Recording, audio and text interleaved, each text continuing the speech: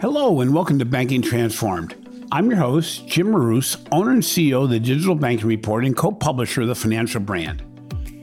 The Digital Banking Report has just completed research on the impact of the pandemic on digital lending and account opening. We found that changes in almost every area of providing credit and opening new checking accounts were more dramatic than in any of the previous 5 years. This is primarily because consumer adoption of digital alternatives advanced years in a matter of weeks.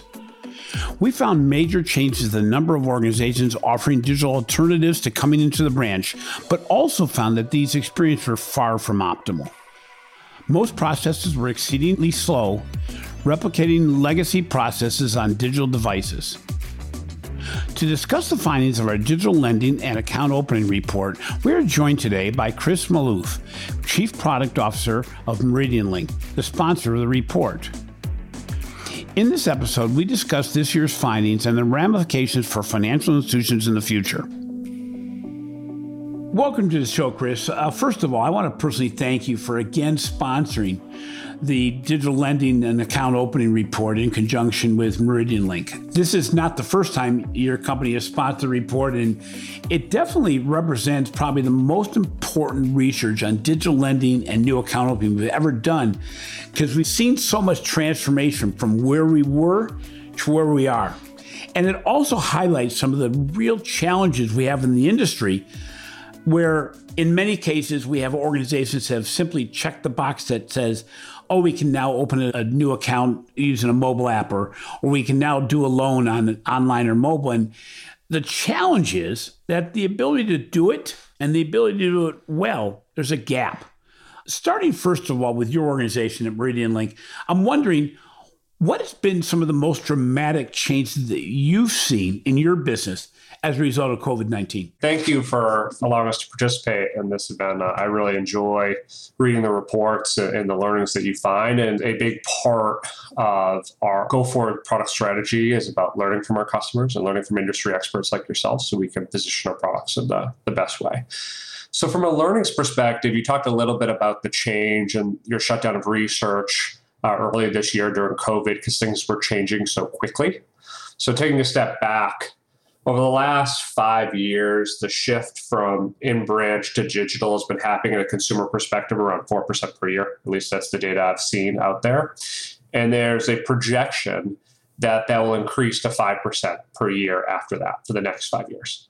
Now, what makes that interesting to me is consumer behavior traditionally doesn't change that fast. That is really a fundamental shift in how Americans are looking to engage with financial institutions. And getting a little more specific, talking about MeridianLink, our customers, credit unions and community banks, were near 40% on digital lending and account opening at the beginning of the pandemic. And then if you were to look at just the last few months, it's near 50%. So you're talking almost a 9% jump. Now, some of that will come back, right? But what's been clear is this shift was already happening, and now it's happening faster.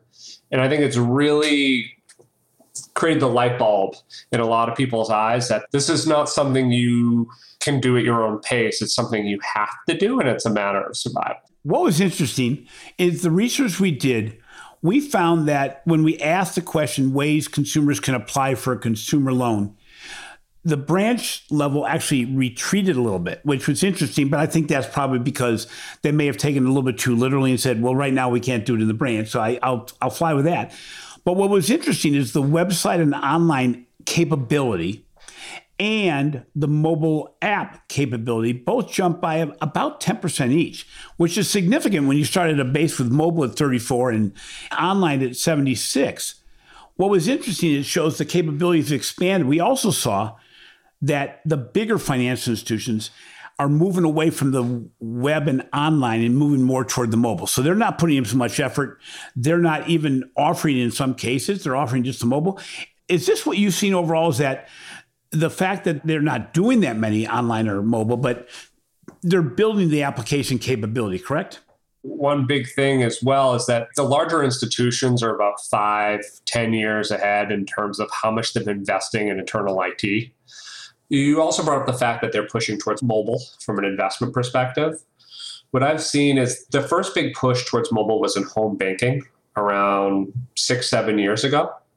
And what they've seen from an adoption rate is that while many people view their accounts from a home banking perspective, very few are doing actual transaction type work within their home banking app relative to their desktop app. So while that may shift over time and they're betting on that shift, the data hasn't supported that within their primary platforms. Now, lending, I would say, is a step further behind what you'd see from a bill pay or home banking perspective. And it'll be interesting to see how consumers engage with those new apps.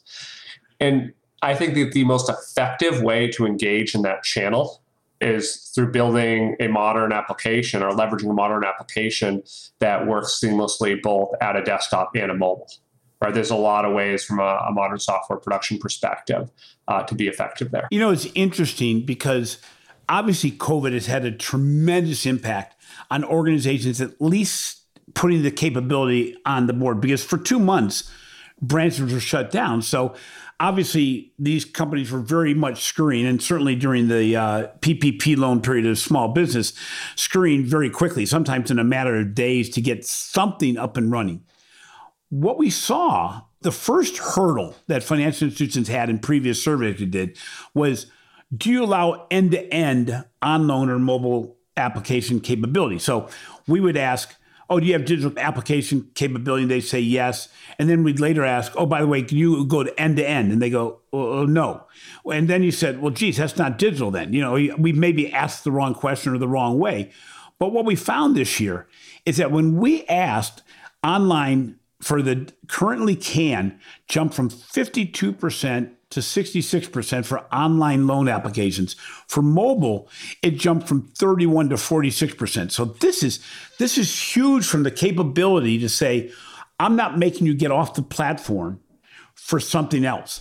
So again, it's not saying that's where all the applications are going, but what it says is they now have functionally made it so a consumer does not have to get off the platform to be able to do it. In addition, that means they don't have to go to the branch, which makes it so that they answer the question around safety.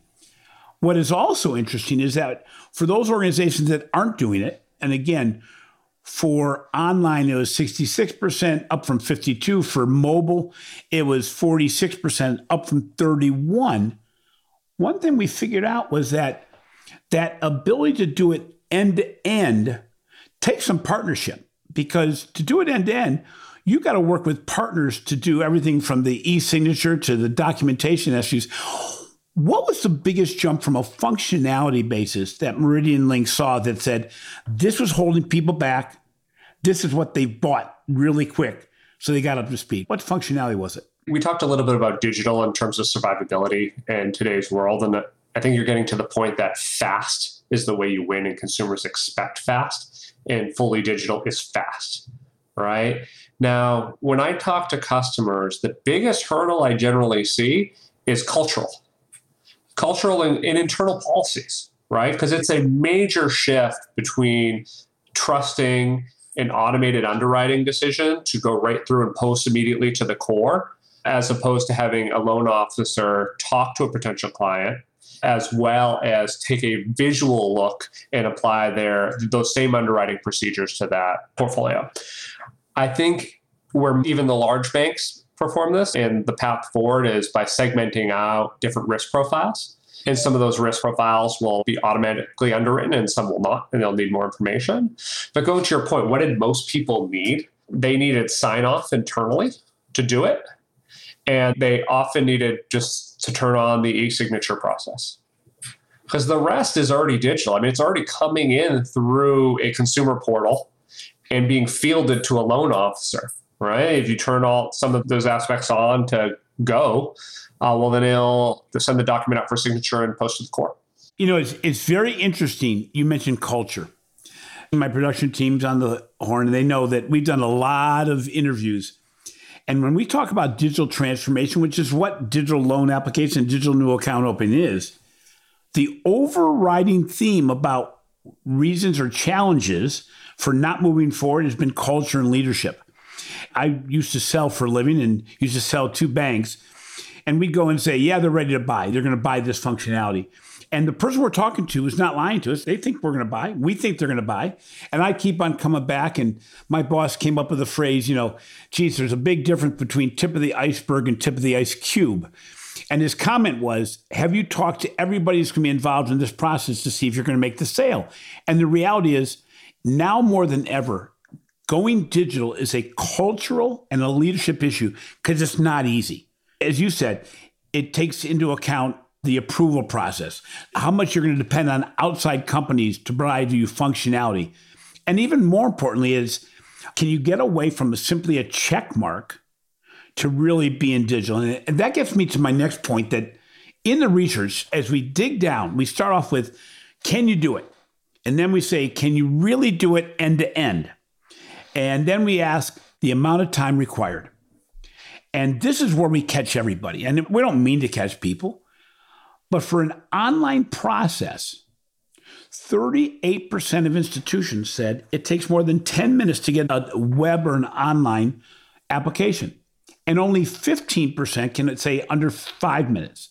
Now, those numbers are a little bit better than last year. On the other hand, when we talked about the mobile app, as you can imagine, the numbers are actually better from a timing perspective. So people that have built the mobile app have actually seen improvements in time. However, 34% of the organization said it takes more than 10 minutes, and another 46% says it takes 5 to 10 minutes. Now, in a mobile app, as anybody on the horn knows, that's a lifetime in a mobile world.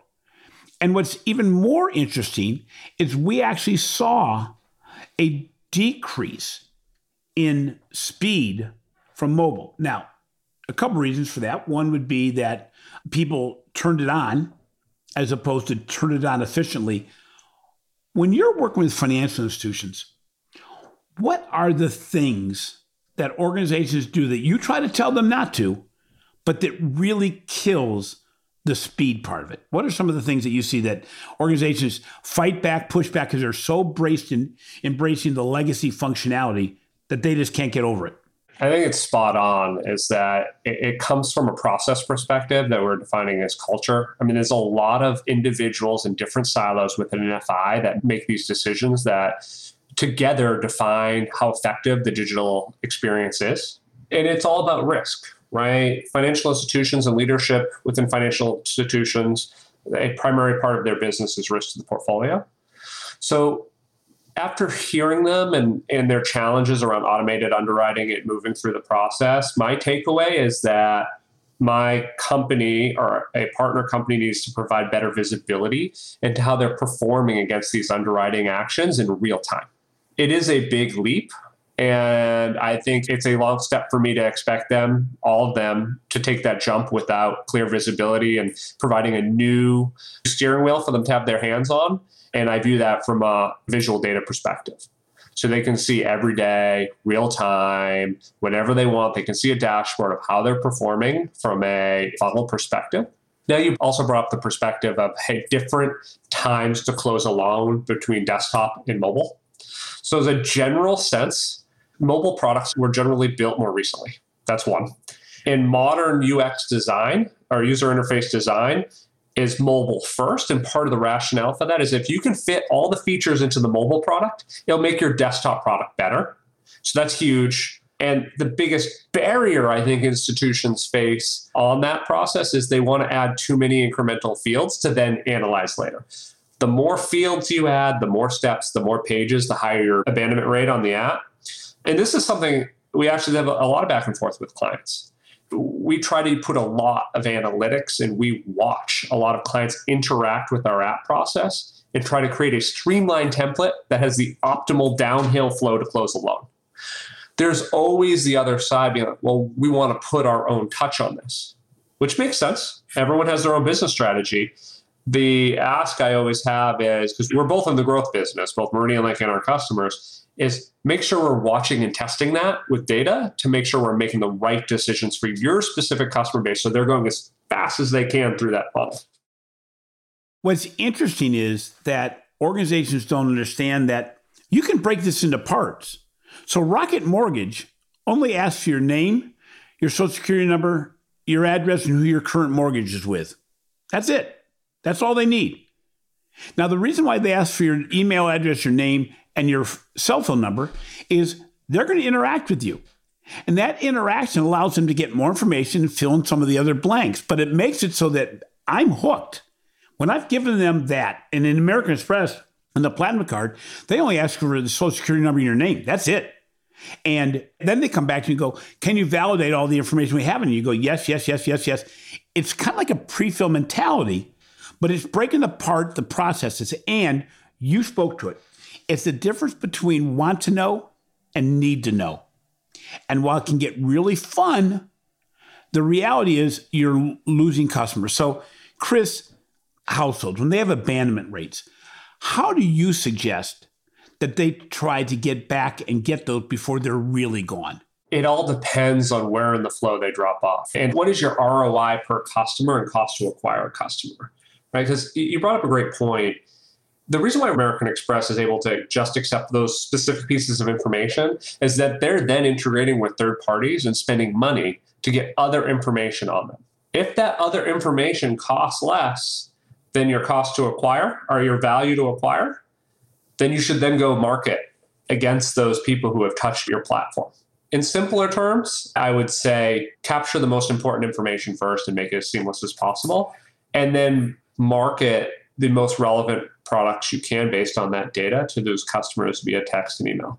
If you can get the email address and the cell phone, you can re-engage, but you've got to be looking for that all the time, because the worse your process is, organizations many times don't know how many people have walked in the door then walked out. They're not physical. But the good news is, unlike the physical situation, on the digital app, you can find out exactly who they are at the first step. So you have the ability to go back. When we look at the steps required in the online process, for those who don't have end-to-end, the things that in most cases these organizations need are three major ones: signatures, ID verification, and overall documentation. These are all available through multiple third parties. It's a legacy thinking that makes it so that they've not turned on that capability, because it's not that any of the steps aren't out there. I'm finding that clients are having a general comfort with the three bureaus, ID verification, their OFAC, and their other core traditional in-branch third-party services and leveraging them online. The challenge that I'm seeing, especially in the high volume lenders perspective, even more so on credit cards, is fraud. There's many different types of fraud. So the analysis, and this is what I mean from a data perspective, and keeping your hands on the steering wheel, is in this new environment, there's going to be new challenges and new individuals, both that you can serve as a customer, but also individuals that are going to try to find weaknesses in the process. Today on account opening, you traditionally leverage a number of fraud check services. We're now providing that same service over loans and starting to see some take rate on it as FIs look to protect themselves during a changing time.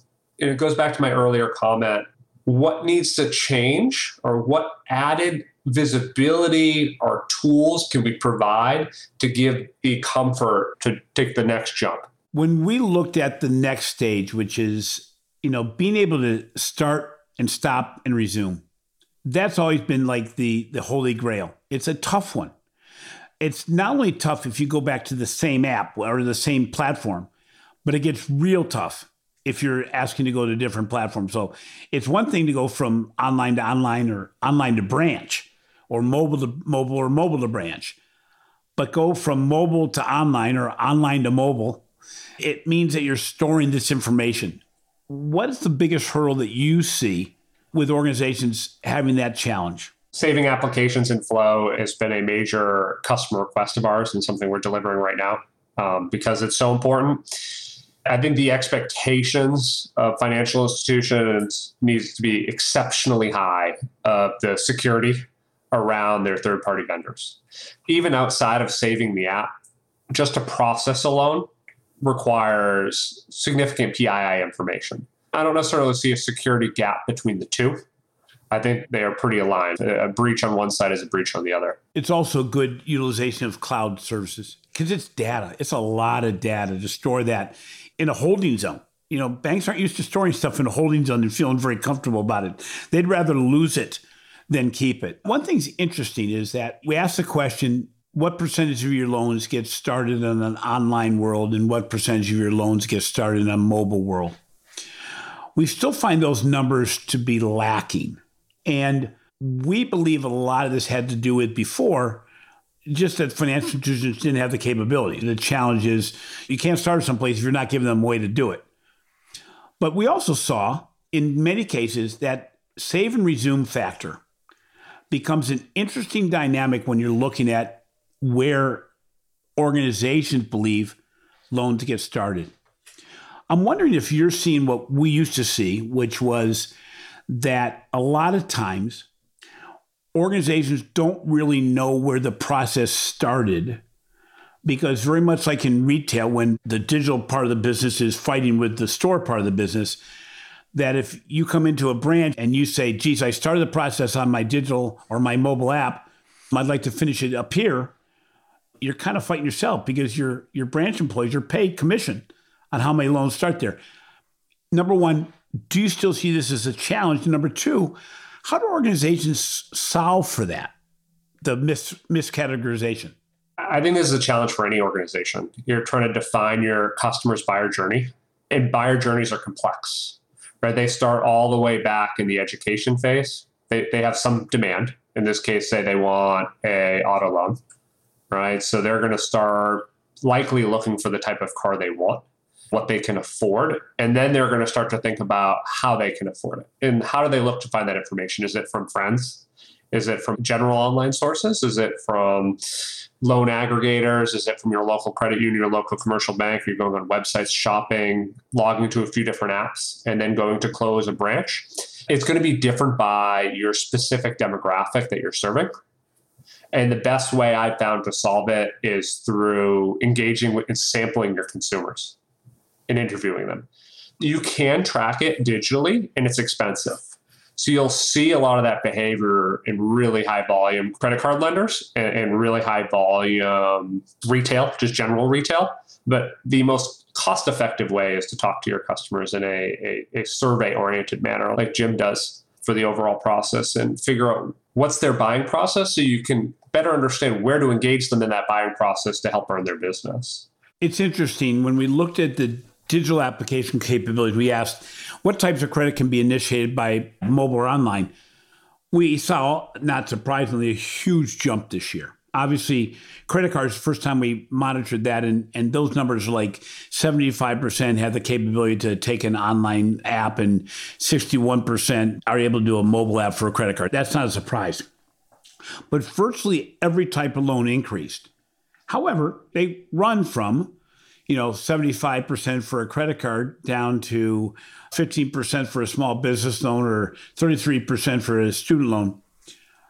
I believe that now more than ever, the ability to have a universal app really plays a big role in being able to say, we might steer you in a different direction, or it's just going to functionally save time and money internally for the organization to have one set rule of processes, kind of like what you said about mobile versus online. People are putting money toward mobile because if you fix that, you fix the other. What are your feelings about universal app? So that is near and dear to my heart. And that is a core focus of MeridianLink. Is when I think about helping our institutions compete for consumers, you've been talking about digital convenience, which is speed. But then the other aspect in the way that you compete with single loan fintechs or finance companies out there is the comprehensiveness that you can provide. You can provide your consumers a more holistic experience. So when I think single app, I think a consumer comes in with a loan or an interest in mind, and you don't get in the way of that. You need to help them fulfill that need that they came here for. But by leveraging all the third-party data and an understanding and an ability to underwrite across all loan types, you can provide them back an optimized offer. So for instance, let's say this consumers, they're buying their first home and their debt to income is 46. So they're on that boundary of they might not be able to be serviced for a loan. If we're able to, at the same time, understanding their overall portfolio based on the data that's provided by the bureaus, we can offer them to refinance 2 auto loans. We can bring their debt to income down to, say, 42 and then they can successfully buy their home and or provide them a better rate than anyone else could provide them because we have better data and thus can provide a better risk-adjusted offer than anyone else. We're in the midst of COVID still. We've seen a lot of change. As you're looking forward, what do you see in the next 12 to 15 months being the biggest changes we're going to see in the overall credit marketplace? Not just loan application process, but overall, if you were to name three major key things you're going to see happening, what are they going to be? Forbearance is going to come off. Yeah, I think it's like 7% of mortgages out there are under forbearance. That's tremendous. It's interesting in that in this economy, they're equity rich. People go that potentially into default. So I think the consumer will end up in a great place. A lot more homes will come to market from that. And the reason why I bring up that is due to the CARES Act is forbearance has held back changes in credit from people's inability to pay. And the people leveraging the CARES Act, or the number of people leveraging the CARES Act for protection is rather high. As that rolls off, you're going to see a drop. I believe a material percentage of Americans' credit scores as debt comes back onto their credit report, thus pushing debt to income up.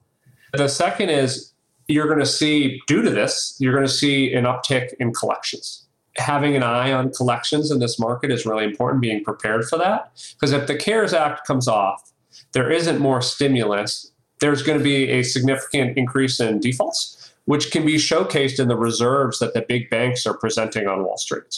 They're all putting up big dollars to absorb losses associated with collections. Could some of that be over-exaggerated only because I know there's a fairly good-sized market for forbearance simply because people are trying to build up their savings. So we've had a higher level of savings rate than we've had ever in the history of the country because of the fact that a lot of people have delayed their mortgage payments so they can put money into a nest egg to give them that protection. That it's not like you couldn't make the payment, but seeing that they didn't have to, it was probably a better financial decision to build up nest egg. What's your thoughts around that? Yeah, I'm not looking to make a dire prediction. I also wouldn't make, hey, it's going to be gangbusters forever. It really depends on which specific vertical you're going to be in, with the same understanding that the beauty of consumer loans in America is as one goes up, another one goes down, and vice versa. During a downtime, people need more personal loans and credit cards, right? During an uptime, people buy more auto loans. COVID has been kind of the opposite, which is interesting. And I find the best predictor of how things are going to go, if you want to have a clear insight, is listen to the various Federal Reserve presidents. If you listen to the Robert Kaplan of the Dallas Fed, they're projecting that they're not going to raise interest rates potentially for a few years, and they're going to be more flexible on inflation. They'll give the economy a lot of runway. But he also counterbalances it with the fact that unemployment is still fairly high. There's certain types of loans you can't get in an unemployed environment. So I think it's a more balanced approach than maybe the stock market would otherwise showcase. Given the efficiency of digital lending, if you do it right, given the speed of digital lending and the ability to apply ongoing credit rating and credit scoring on a mobile basis, do you see traditional financial institutions starting to play a little bit more in the point of sale, small dollar amount lending environment?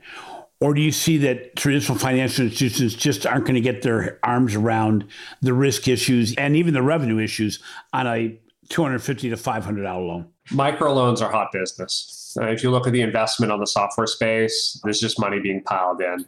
I think they want access to the individual consumer, and they would be willing to invest significantly to get it. The best example is Goldman is now partnering with a software vendor to provide services to Amazon. That's a big win from Goldman Sachs, and also couples with their recent investment to compete in savings accounts with Marcus. I think you're going to see other big banks follow suit.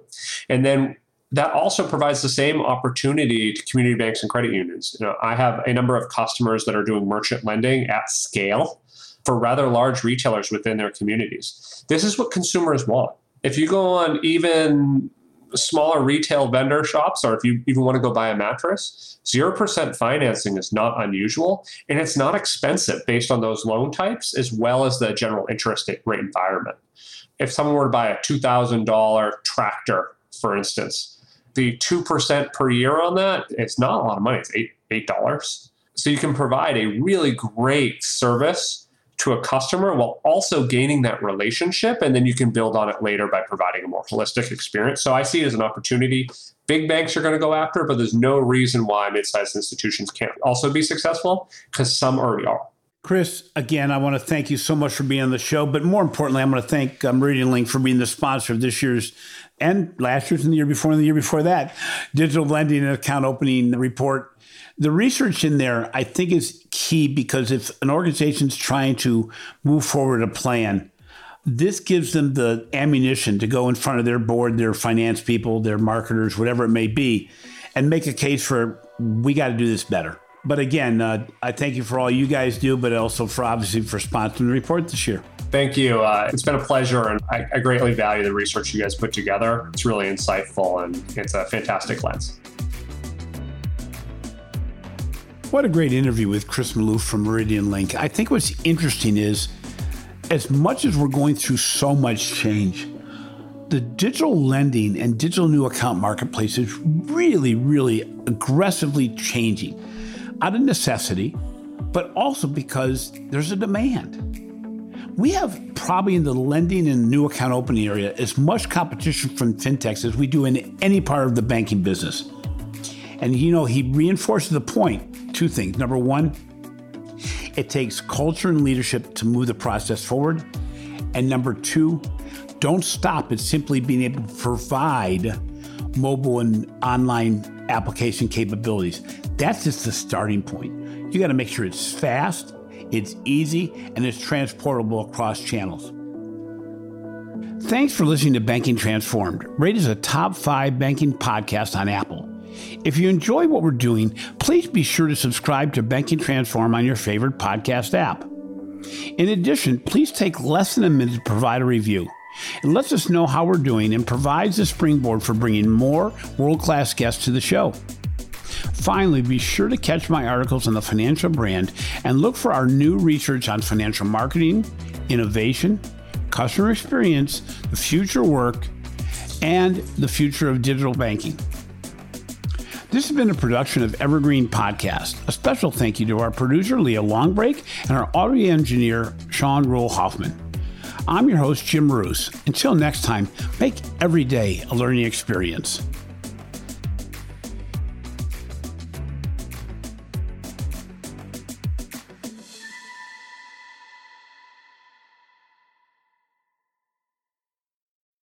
You've got questions, we've got answers. Business leadership, ownership, and sales can be challenging. Tune into the Accelerate Your Business Growth podcast to learn from the world's experts. Join me, your host, Diane Helbig, as I chat with people who have expertise in various areas of business. You'll enjoy the lively conversations that are focused on providing you with the ideas, tips, and suggestions you need to realize greater success. Get what you need for your business when you need it from the people who have the answers. Accelerate Your Business Growth is part of the Evergreen Podcast Network and is available on Apple, Spotify, or wherever you listen to your favorite podcast.